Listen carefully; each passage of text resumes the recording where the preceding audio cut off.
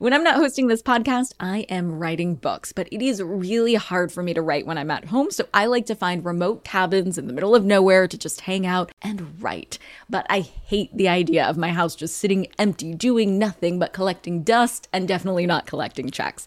And that's why I'm an Airbnb host. It's one of my all-time favorite side hustles. Other popular side hustles are awesome too, don't get me wrong, but they often involve big startup costs. By hosting your space, you're monetizing what you already have access to. It doesn't get easier than that. And if you're new to the side hustle game and you're anxious about getting started, don't worry, because you're not in this alone. Airbnb makes it super easy to host. I mean, if I could do it, you could do it. And your home might be worth a lot more than you think. Find out how much at airbnb.com/host. Hey guys, are you ready for some money rehab? Wall Street has been completely upended by an unlikely player, GameStop. And should I have a 401k? Because then I don't do it? No, I know. Girl! You think the whole world revolves around you and your money? Well, it doesn't. Charge for wasting our time.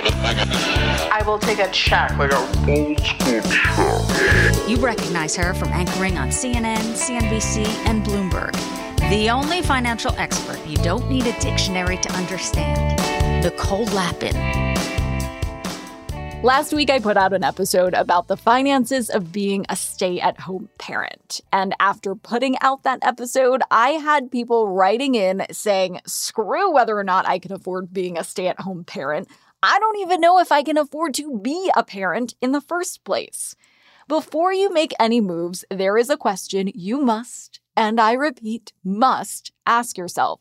What do I want? One more time to make sure we're all clear.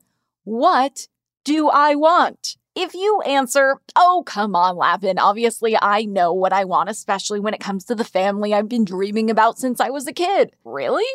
Well, then you can clearly articulate that dream in the one-line elevator pitch and break it down into 1, 3, 5, 7, 10-year markers? No? Then care to change your answer? When people used to ask me any variation of, what do you want to be when you grow up? Or what do you want to do when you grow up? I would get super nervous, like palms sweaty, armpits definitely sweaty, a little nauseated, kind of nervous. Because deep down, I knew that I couldn't actually answer the question. But the only way to quell that anxiety around the question was to answer it for myself first, which meant leveling with myself about what I really, really wanted out of life and when. Sure, I knew vaguely what I wanted, but I hedged by saying, well, that depends on if I meet someone, or who knows what's going to happen. That's bullshit. And that's the mean girl or mean guy inside your head talking. More often than not, the biggest enemy attacking our life goals is between our ears. We often diss our own dreams because we think they're not attainable, or they suck, or something else not true. Or even worse, we are delusional and we think we know what we want but aren't specific enough to hold ourselves accountable to those goals. When I finally took the time to ask myself what I really wanted out of life, I thought I already had it. I was killing it at work and had become a boss, literally. But I wasn't treating myself like one. It was my own humming and hawing and qualifying my plans that made me feel queasy about my life. The last person that should be queasy about that was me. And the antidote to that was to hunker down and buck up and actually answer the damn question. Like with a pen or a document on your computer or a note on your phone. I don't care how you do it. I only care that you actually write it out and do it. When I say family planning, you're probably imagining some sort of calendar where you tick off certain days of the month in which you're more or less likely to get pregnant. You might think of tracking these fertile cycles to maximize your odds of pregnancy or to avoid it altogether. But planning for a family isn't just about charts and graphs, although I do love me a good chart or graph around your period. It's about figuring out your innermost hopes and desires, defining them clearly, and then grabbing them by the hoo-ha, which, as my forever shero Betty White famously pointed out, is stronger and able to take the pounding that balls cannot. I digress. Let's start slowly. Do you want to get married? Do you want to be married before you have a kid? Do you want to have kids? If so, when? How many kids do you want? I'll go first. Here were my answers to those questions a few years ago. Do you want to get married? Yes. Do you want to be married before having a kid? Yes.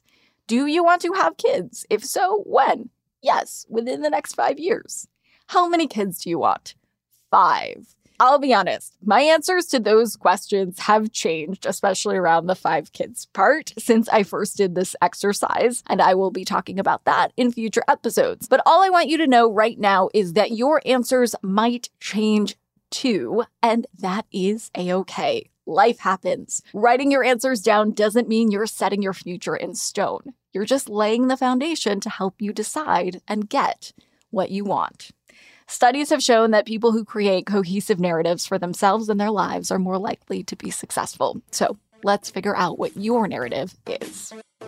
For today's tip you can take straight to the bank, as you're writing down your goals for family planning, don't forget to factor in the costs of having a mini-me or more than one mini-me and thinking about how those costs will affect the timing around growing your family.